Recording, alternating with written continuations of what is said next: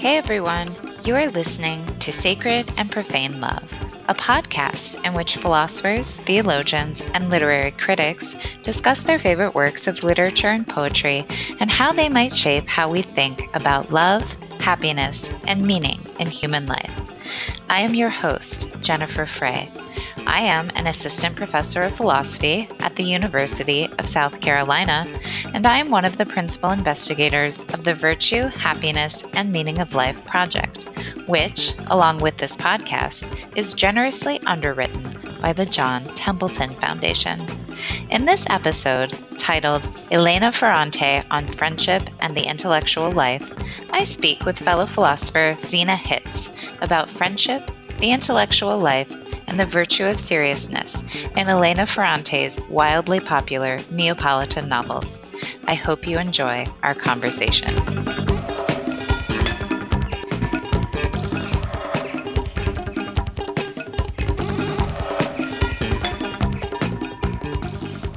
I'm very grateful and pleased to have Zena Hitz on the podcast this morning.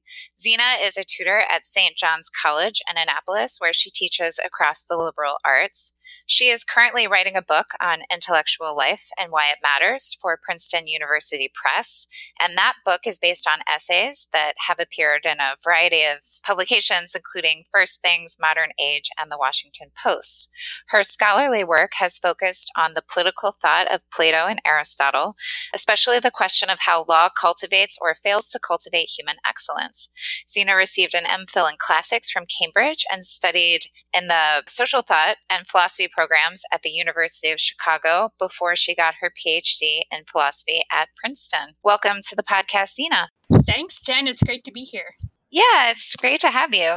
So you chose Elena Ferrante's Neapolitan novels for today's episode. I did. Yeah, and as you know, I am completely obsessed with Ferrante and with these novels in particular. But before we dig into any of it, I actually want to start with your latest book, The Intellectual Life, which isn't out yet. It's totally wonderful, and it explores the connections between what we might call the contemplative life and living well or being happy or flourishing. So the first thing that I wanted to do this morning was to invite you just to say something about why you decided to write a book about contemplation and the intellectual life, what you think contemplation or the contemplative life is really all about, and why you think it's an important part or piece, or maybe even at the center of human happiness. Well, I'll say that I was moved to start writing on the topic of intellectual life, in part because I had decided to come back to teach at St. John's, where I was an undergraduate, where I teach now, and that was just a few years ago.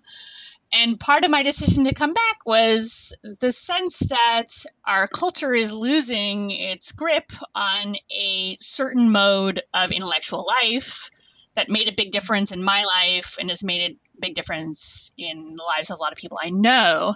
And it's, in a way, even though I don't talk about the college in the book because it's what I'm interested in is much broader than a single institution, a lot of ways what I'm trying to do is to capture the intellectual spirit that I think is embodied in what we do at the college.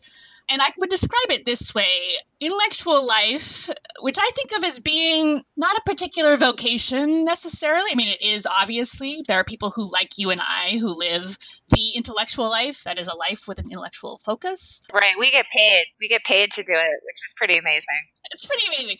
But it's a part of any human life, and its ordinary forms seem to me particularly being marginalized at the moment and pushed into corners.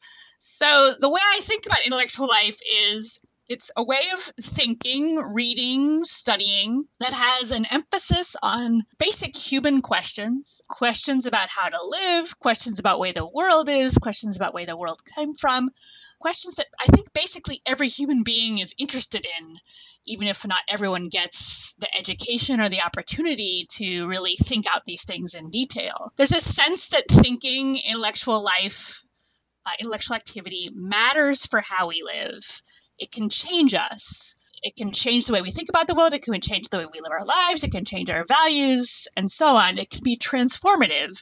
And I'm thinking of that mainly in a positive way in the book, but we'll get to some issues where that comes up, where it could be transformative and not in a positive way. I'm also interested in intellectual life as an open-ended inquiry into basic questions. So in the age of Google in which we live, we think of learning as being the acquisition of information. I think that's a very dangerous perspective. I mean, information is very useful. It's very important. I'm grateful for all the technological advances and so on.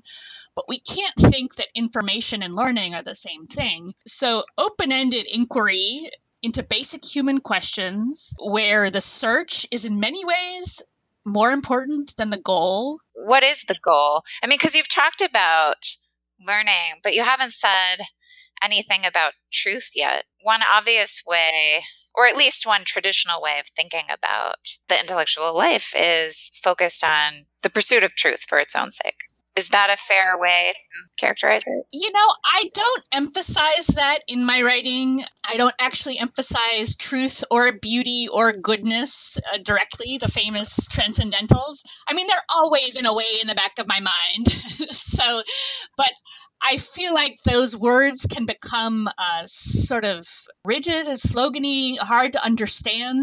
So the way I think about it is when we ask basic human questions, we're trying to get to the bottom of life. We're trying to get to what matters most. That's the kind of language that I feel more comfortable with than saying it's a search for truth, even though that's obviously the way that many people with intellectual inclinations think.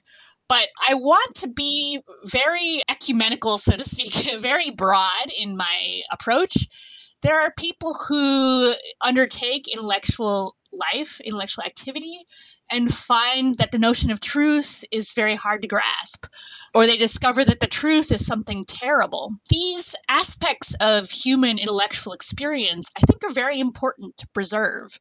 And I don't want to sort of rigidly or piously exclude them from what I call intellectual life. And that's actually one of the reasons why I think Ferrante was someone who I wanted to think about in this context, is because her world, the truths might be terrible and unbearable in certain ways, and yet there's still a reason to be searching into the depths, to want to get to the bottom of life, to not to live on the surfaces of things. So for me, I prefer language of the depths, of human questions, of getting to the bottom of life. One way that you actually put it in your manuscript, you say that contemplation is the act of seeing, understanding, and savoring the world as it is.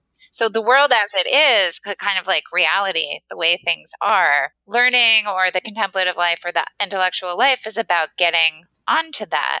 I'm happy to just call that truth, but if truth is a scary word, then we can just say getting on to reality, or the way things are. I think reality is actually more descriptive, because wanting what's real feels to me more concrete, more built into regular life, more like the kind of thing that we see in the Neapolitan novels. There's a way in which I don't want to say that these characters are searching for truth, but they definitely are searching for reality. They're definitely honest characters who care about what's real. And I don't know why. I wish I could tell you why that seems to me like a more natural, descriptive way of talking than truth. But anyway, it's what I prefer, is the notion of reality. I'm happy to roll with that. Yeah, me too. I'm going to go back to your manuscript a little bit, if that's okay. You talk about the intellectual life or the contemplative life, and you have kind of 4 ways of describing it. And I just wanted to highlight those. So one is that it forms or shapes the inner life of the person. So you say that intellectual pursuits provide a place of retreat and reflection. And that kind of leads into your second point, which is that it always involves, to some degree, a withdrawal from the world. And that this withdrawal and the cultivation of your inner life is a source of dignity. And that all sounds like this kind of inward retreat. But the 4th point that you make here, and this I really want to explore when we get to talking about the Neapolitan novels, which is really a novel about friendship, is that it opens the space for communion. So the cultivation of the inner life and this retreat is what makes it possible to enter into a very deep kind of communion with another person.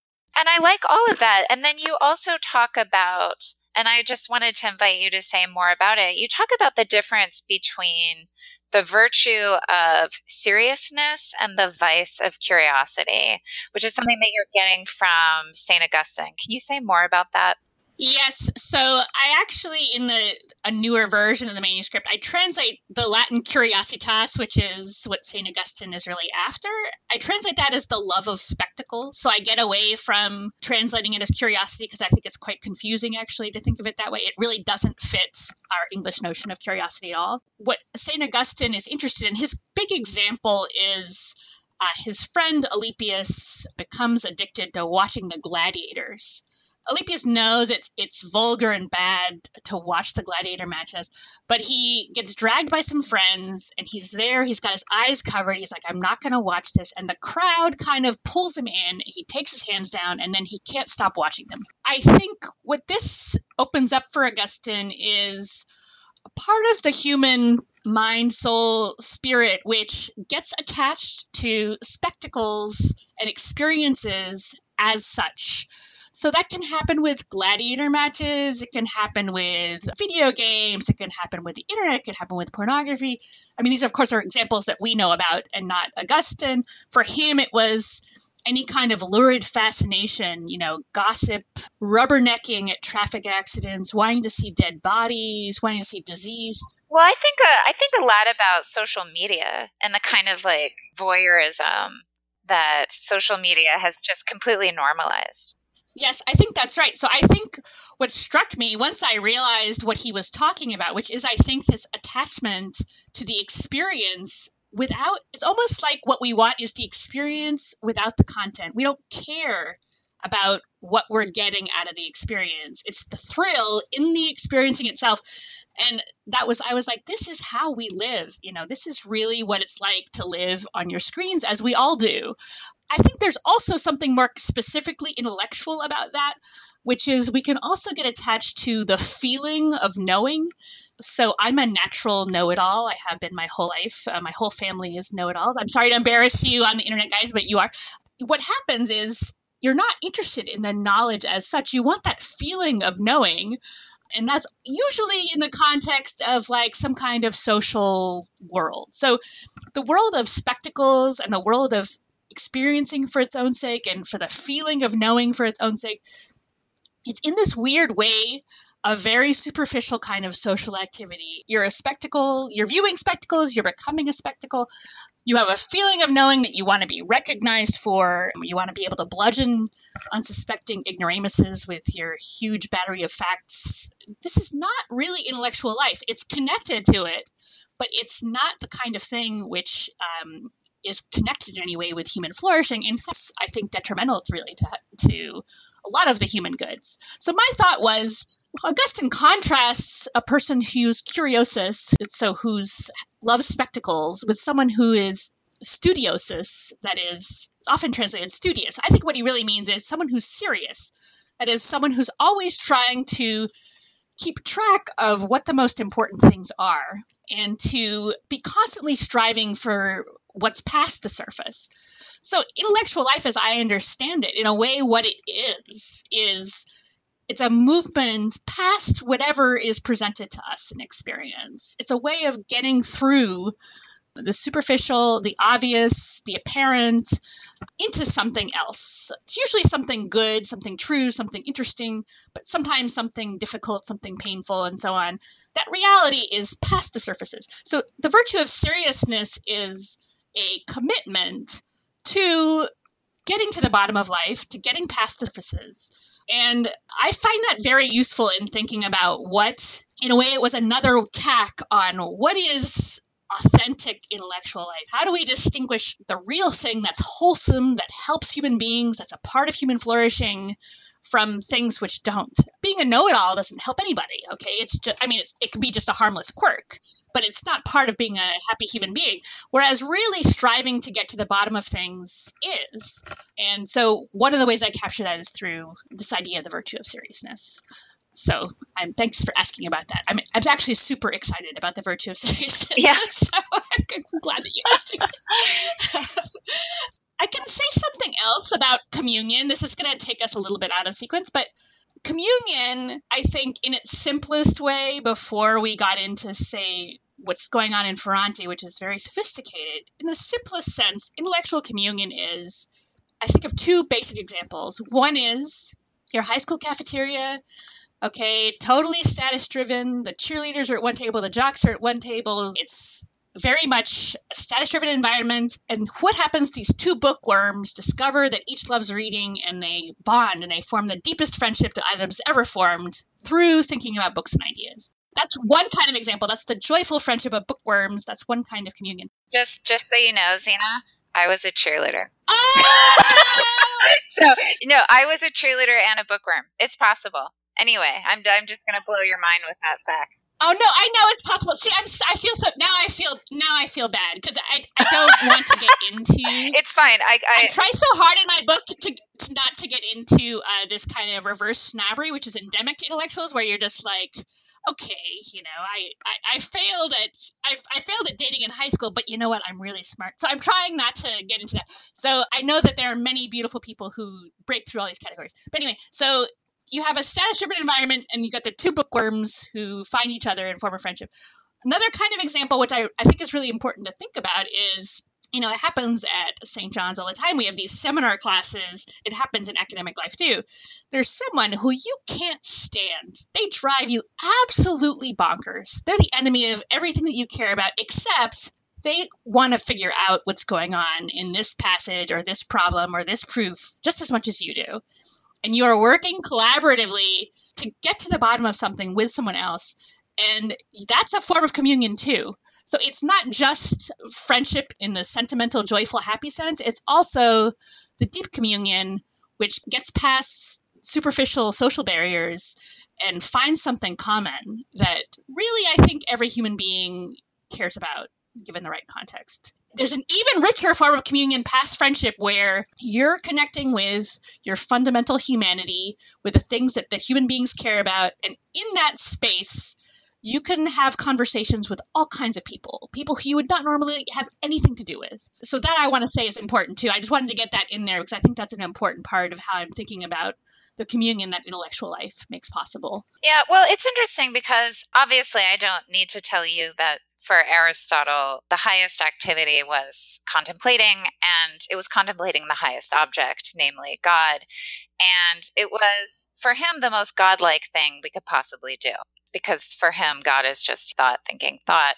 But there's this tension in Aristotle between his claim that in order to be happy, you have to have friends, like friendship is the incredibly central part. He talks about friendship more than he talks about anything else in the Nicomachean Ethics. But then you get to book 10 and you're like, oh, wait, it's all contemplating God and you don't need friends for that. In fact, the reason why it's godlike is that it's not really dependent on anybody else. And so there is kind of this tension, and it's not just in Aristotle. I think it's kind of bound up in the contemplative life between the kind of retreat from the world that you discuss on the one hand, where, okay, I have to get to the bottom of things, and so I'm kind of locked away in my cell, otherwise known as my office, or it's communion and friendship and getting to the bottom of things with others. And I think there is tension there. And I suppose that when the intellectual life is really going well, you're able to navigate those tensions appropriately. But it also is a point of transition to talking about the Neapolitan novels, because one of the central characters, Raffaella Cerullo Lila, as she's known to her friends, not giving anything away, because it's literally the first scene in the books, she's disappeared. She hasn't been kidnapped. She has, as it were, voluntarily and deliberately erased herself from the world. And one of the things that I struggle with as a reader, as someone who absolutely has come to love both of the women that are the main characters in this novel. I mean, I don't know how it's possible to fall in love with people who aren't real, but it happens to me all the time. Yes. It happens to me. But I love them. I care deeply for these people that don't actually exist. But this is something that I don't understand about her, and that really touches on the darker side to Lila, and also a darker side to her drivenness to understand things. So maybe in order to get to the bottom of this erasure or disappearance, which is one of the central mysteries of the novel, maybe we could just talk about who these women are, their friendship, their time, their context, and sort of apply these ideas about contemplation to the novel. Sure. So Lila Tarullo and Elena Greco are the two characters. They're girls born either during the war or just after the war in Naples, in an extremely poor neighborhood in post-war Naples after World War II. So they grow up in this environment which is driven by violence, both domestic violence and the violence of criminal networks which own all of the profitable businesses. The craftsmen who might have made a living if the criminal networks didn't dominate are deeply frustrated. They take out their frustration in violence against their wives and children, against their neighbors. So the first book especially is full of people being thrown out of windows and fights and all sorts of things. So I think the prevalence of violence in the books is important. So these two girls are both very intelligent. They excel in school. And the four novels tells the story of how each of them, in very different ways, makes their way out of this poverty and violence in which they're born. And Lenue, who's the narrator, Elena Greco, she goes by Lenue, which is how I think of her, so I'll call her Lenue. She makes her way out through excelling in school, going to high school, which no one in her family has ever gone to, going to university, and then marrying a professor and embarking on a career as a writer. So she kind of just launches herself out of the neighborhood and into sort of middle-class intellectual world.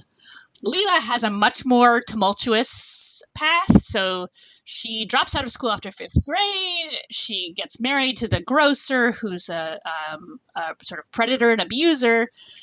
She escapes barely with her life. She works at a factory, which is also a highly abusive, violent environment. She finally escapes that and founds a software company and becomes middle class and powerful herself towards the end of the four novels. So that's kind of the basic picture of the novels. And the friendship between the two women is, as you said, it's a novel about friendship. And I think for me, Lila's disappearance at the beginning is part of what's really interesting and distinctive about her character. So on the one hand, Lila is extremely aware, in a way that Lenue is not, and the other characters in the book are not, of violence and chaos, of the fact that they live in a chaotic, violent universe. On the one hand, that's something she's afraid of and that she builds up her life in response to. That is, she builds a little inner citadel based on learning and reflection and thinking and loving as best she can. That's a kind of a way of insulating herself from what comes in from the outside. I think it's important that at least until, I'm not sure at what point in her marriage she stops, but at least until her late teens, early 20s, she's a writer. She's a very disciplined writer. She doesn't show anyone her writings, but she's a very disciplined and incredibly talented writer. Should we read the description of her notebooks? Yeah, absolutely. It's at the beginning of the story of the new name. This is the second novel in the series, and what's happened is that Lila has kept these notebooks her whole life, and she's given them to Lenue for safekeeping because she's afraid her husband is going to find them and destroy them. Or beat her up, as he is wont to do. Yes. Okay, so here we are in A Story of the New Name. So when she, that is Lila, asked me, that's Lenue the narrator, to swear that I wouldn't open the box for any reason, I swore. But as soon as I was on the train, I untied the string, took out the notebooks, began to read. It wasn't a diary, although there were detailed accounts of the events in her life, starting with the end of elementary school.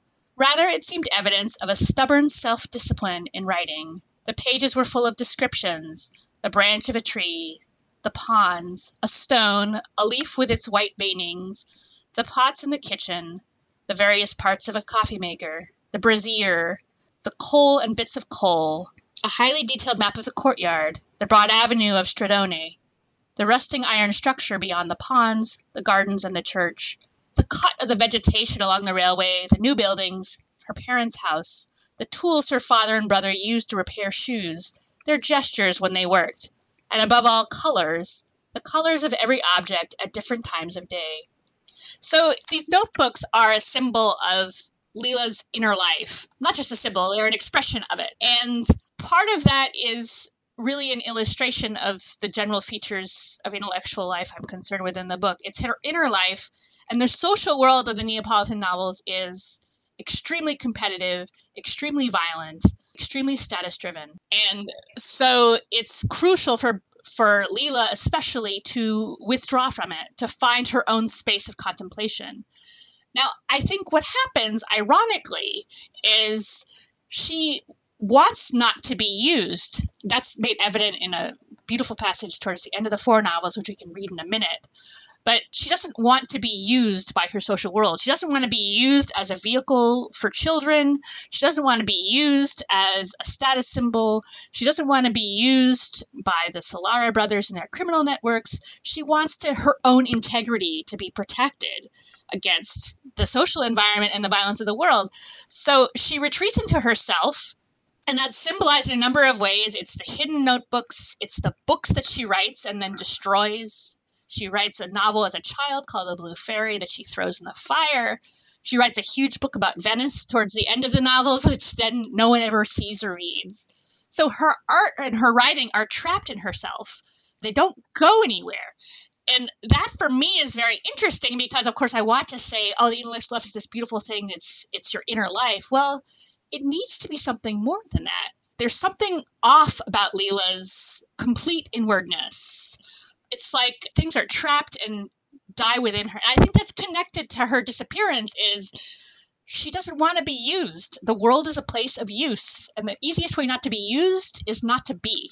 So she's the opposite, the complete opposite of Lenue, who is totally status-driven, who always knows what everyone thinks of her, who every single thing she writes is published, brings her fame and acclaim, or negative attention, sometimes also a notoriety of certain kinds, but it's always out there. So she's kind of the image of what you might call a superficial intellectual, someone who's not living a real intellectual life, where everything's totally competitive, everything's status-driven, everything's out in the world, everything's for impressing other people. I agree with everything that you're saying, but I don't want to be too harsh on her because I think it's all born out of this insecurity. Like, Lenue is so insecure in every way. She's just so much self-doubt. And so she has this need for approval that is not in Leela. I think that's right. And I think that's also connected to her story, which I think is so common among professional intellectuals, where she comes from. She comes from this poor, violent neighborhood where no one has gone to school. And she's entering this middle-class life, so she always feels like a phony. It's imposter syndrome is what we call it. So yes, that's definitely true. She feels this emptiness because she's in a world that she doesn't strictly belong to. What I want to get to, and it's taking me a while to say it, unfortunately, is that the beauty of the novels, and what I think is fascinating, is that in their friendship, the friendship between Lenue and Leela, each of these faults is somehow overcome. So Lenue's empty, status-driven nature and Leela's tendency to just be so inwardly drawn that she disappears from the world. In their collaboration, in their friendship, something else happens. And what you get is art that really matters, that reflects the reality they grew up in, that means something to other people. It's in the dynamics between Lenue's ambition and Leela's inwardness that you get a real meaningful sense of intellectual work, art, a way of restoring meaning to a world that's basically empty. That's what I think is so beautiful and exciting about these novels, is that friendship as something which produces meaning and saves the characters from the worst aspects of their environment. I think that's right. I mean, I just have two remarks about that. One is that at the very beginning in My Brilliant Friend, when Leela's son calls to tell Lenu that his mother has disappeared. And of course, she's angry, but she's not surprised. And she says, I'm not going to let her disappear. I'm going to write her story. And so the whole novel is this act of refusing to let Leela disappear. But also, one of the incredible scenes to me is when she has this one day with her father, Lenu. Her father takes her out of the neighborhood, which is this very confined, impoverished space, and he takes her out into Naples, this wider context, and she's overwhelmed by the beauty of the city, by the history of the city, by the sea, which it seems like she's never experienced before. And it talks about this unforgettable moment where she's on this street with her father, and all of a sudden you can see the ocean. So this is page 138. Oh, but what a sea. It was very rough and loud. The wind took your breath away, pasted your clothes to your body, and blew the hair off your forehead.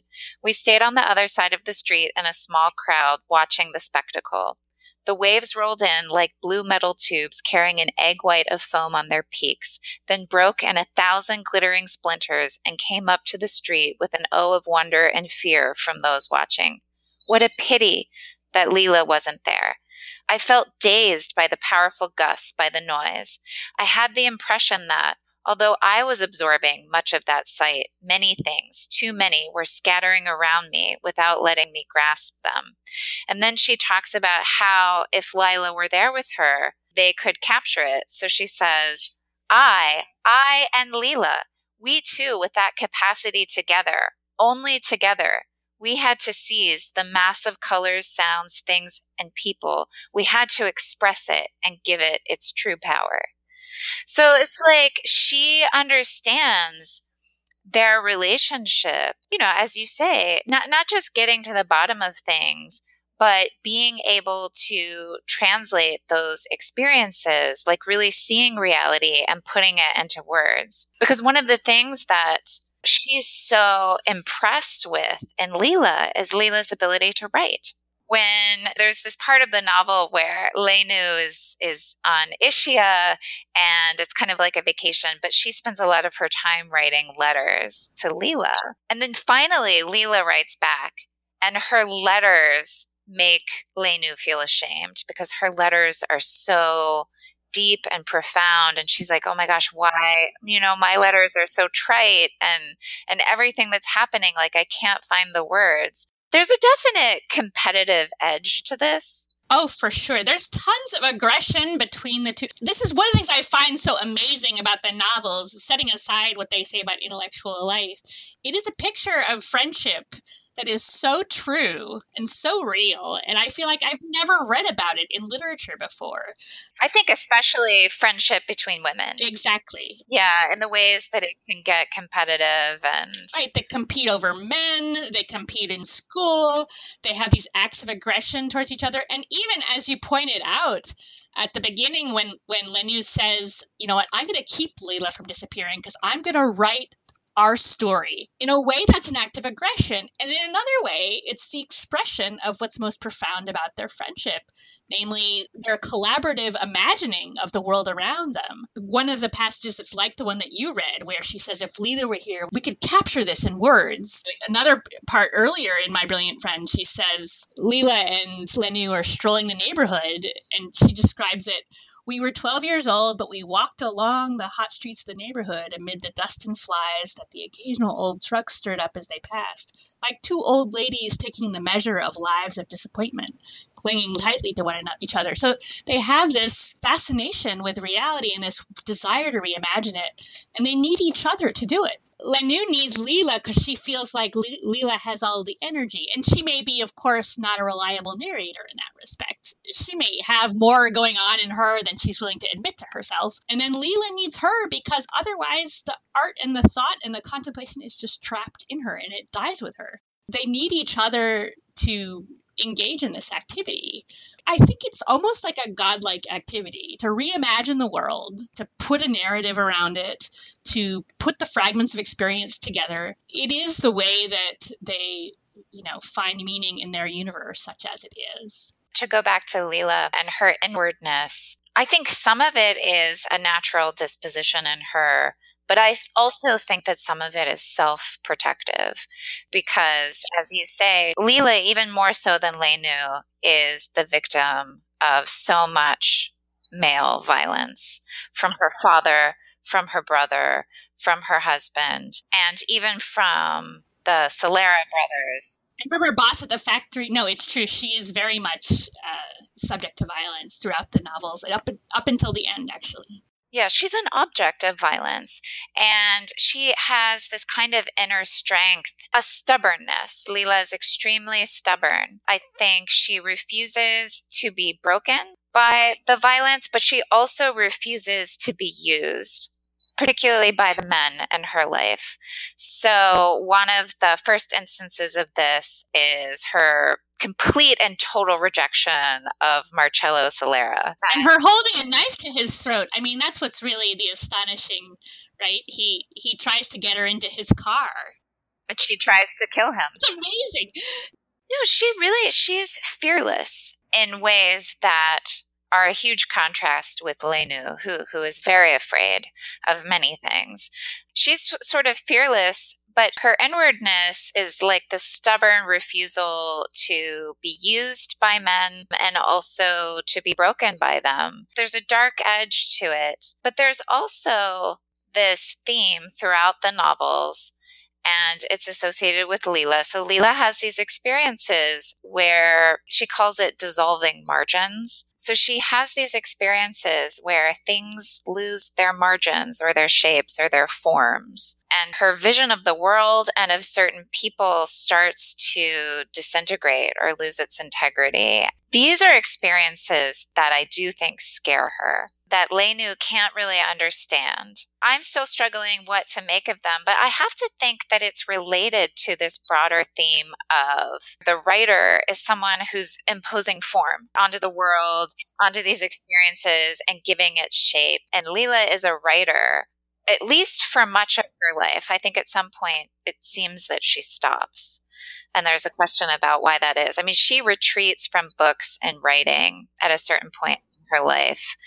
But this idea of seeing a kind of formlessness in the world and a kind of chaos that is really terrifying, which she calls dissolving margins. I wonder, what do you make of that?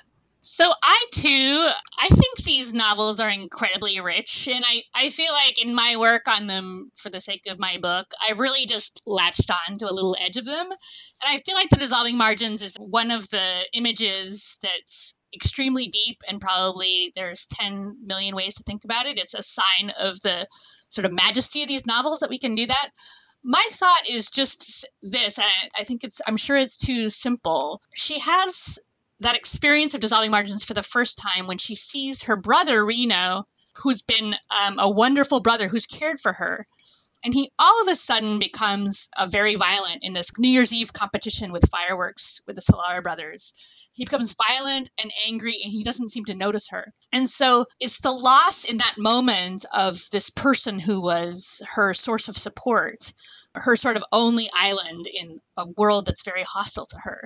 And she suddenly realizes she has to fend for herself. So that's one way that the margins dissolve. That is the margins of a person's character. They're wonderful and supportive, and then all of a sudden they're not, Another is I think it has a lot to do with her vision of the cosmos as being this chaotic, violent thing, as being something which essentially has no margins, where it's chaotic movement of stuff.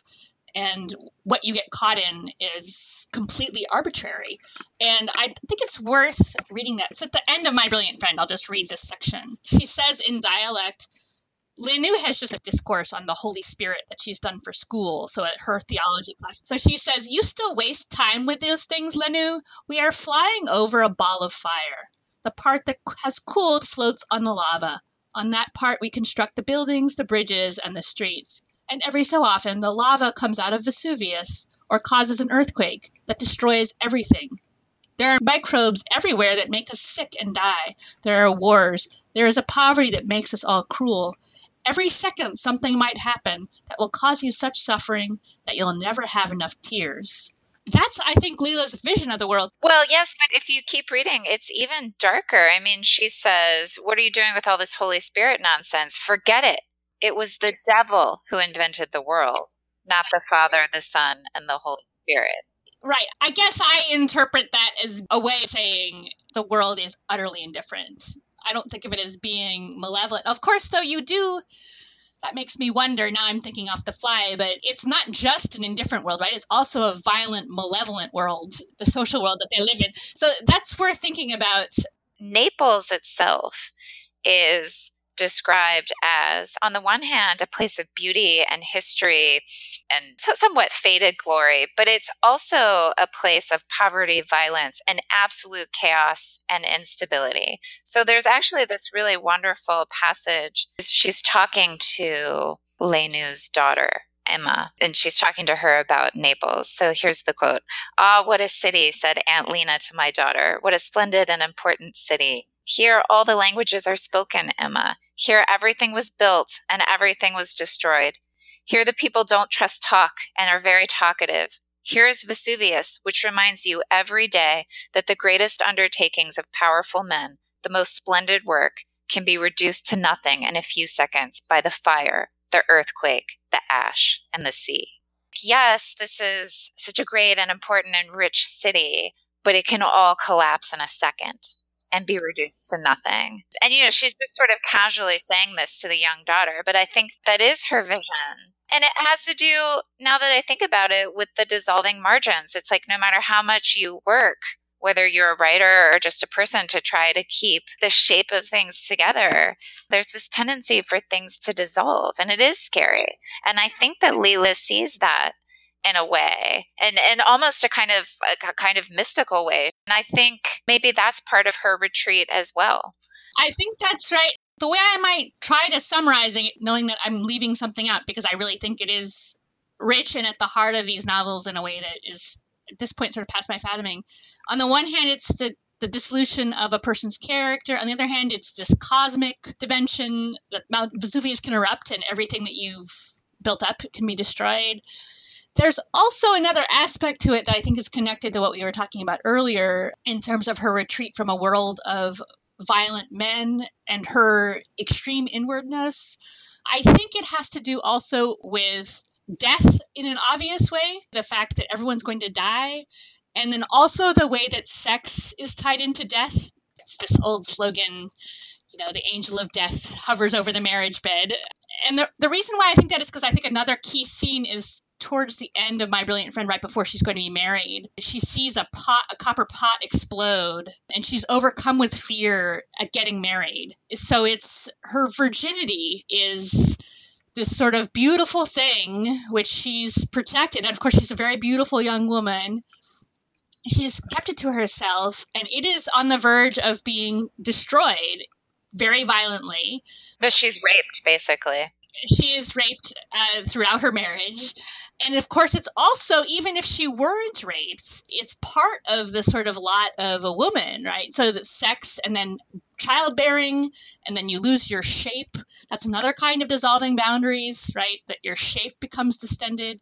So it's a funny mixture of a deep, almost mystical awareness of death and chaos, cosmic chaos, and then also a sense of, I don't know how to put it more clearly, but the destructiveness that's inherent in natural human relationships and how they too are windows into a world of death.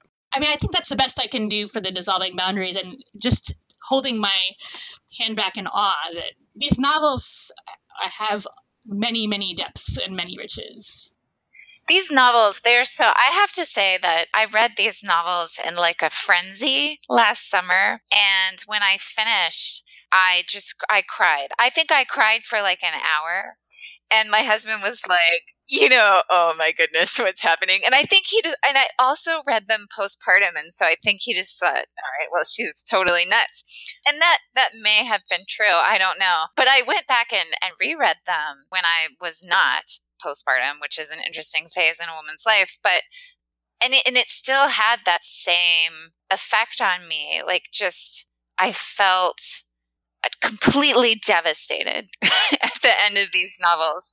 And I think part of it was like I said, I really fell in love with actually the three main characters. I kind of love Nino too. We're not going to talk about Nino. That would be a different episode, but yeah, I know I'm supposed to hate him, but God, I really love Nino. Nino, just so people know, Nino is the one man that both of these women fall in love with.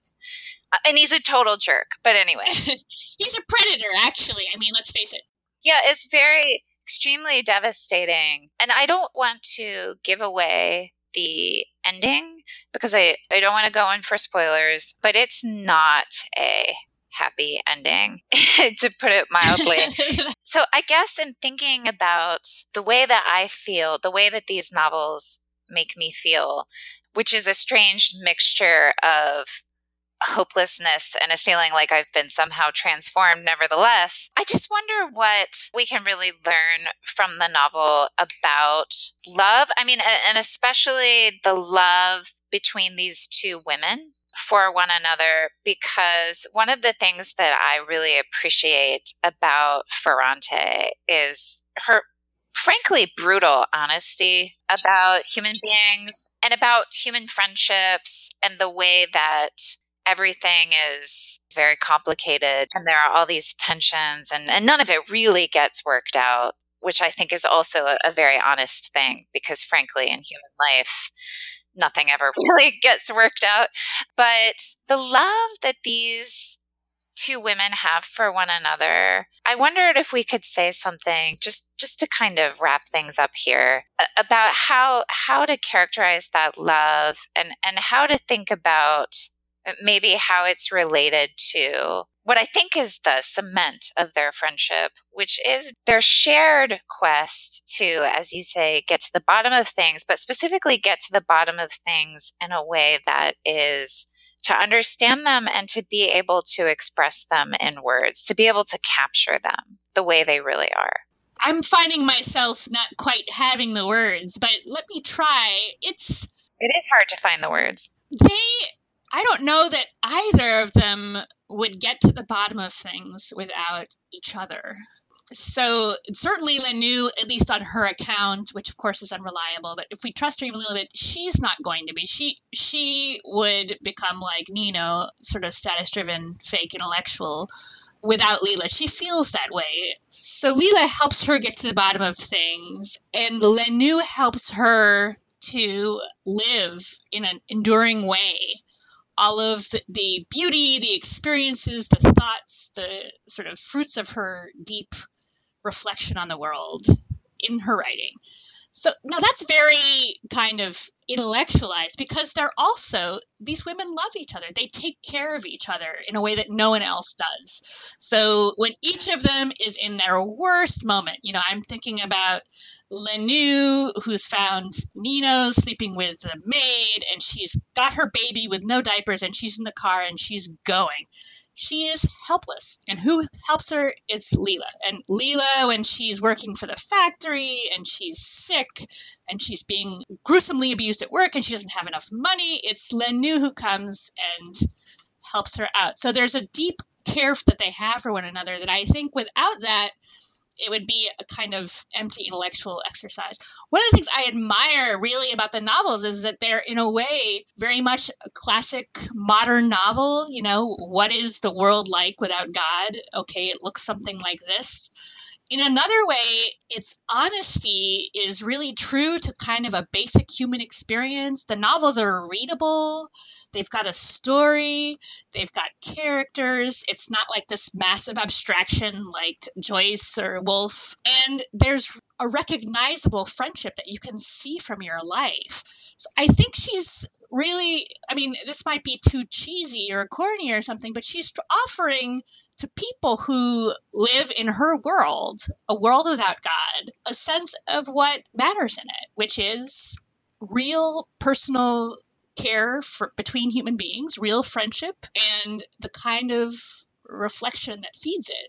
And that, there's a reciprocal feeding, right? The friendship feeds the reflection feeds the friendship. And so I think that's what is meant to be offered by it. Well, yeah, and I think I now have gone through these novels, and I should say, I mean, this is like at least 2,000 pages. I mean, it's massive. And I really did read them in this wild frenzy. And they do lend themselves to that. They're very gripping. It's hard to put them down. But one thing that I'll say, just to kind of get back to where we started with this idea of kind of disappearance or doing this kind of writing for its own sake, there is the fact that the author of these novels, we don't actually know who she is. So Elena Ferrante is a pseudonym. Now, there are all of these guesses about who she really is, but I don't want to get into that. She doesn't want to be known. The author of these novels doesn't want to be known. And I think that's significant. I agree with you. It's her form of disappearance. It's her imitation of Leela, to be anonymous. And I'm sure it's something similar. She doesn't want to be used as an author by our literary culture and by our media culture, as she most certainly, again, we know that I guess someone has outed her, but, that's not what she wanted. She did not want to be subject to a public life. She wanted her books to speak for themselves. I think so. And I also think she wanted these books to be honest. And I think that honesty about human beings is hard. Oh my gosh. It's the hardest thing. Because when you're honest about human beings, it's unpleasant. And I think she wanted to be free to explore that unpleasantness without all of the fears and anxieties and problems that come from writing about us in a really honest way. Let me just say one more thing about that connects back to what you were talking about earlier about the love of spectacles and the virtue of seriousness. That pain of honesty, I think, is the earmark of a serious approach to something. So, you have to ask yourself, okay, if we have this capacity to live at the surfaces, to live for bare experience and be trapped there, even though, frankly, we hate it, right? It's not satisfying. It makes us depressed. It makes us anxious. We all know this. It's all documented. Why do we want to stay there? Well, because reality hurts. It requires a kind of basic asceticism to live your life with reality. It hurts. That's why I think that Ferrante is such a great example of, the virtue of seriousness, both her characters and the exercise, because that honesty is a way of getting past the surfaces and into the depths of things. And we have to follow that where each person has to follow that where it takes them. It's not, you can't force a route, into the depths. You have to experience the world as you experience it honestly. Right. It's brutal. And that's kind of how the novel ends. And no, but I couldn't agree more with all of that. And so for that reason, I think we'll end it there because yes, I think that's exactly right. Zena, thank you so much. Well, it's been a pleasure to talk to you. Thank you so much for inviting me. You have been listening to Sacred and Profane Love, a philosophy podcast that is part of the Virtue, Happiness, and Meaning of Life project, which is generously underwritten by the John Templeton Foundation.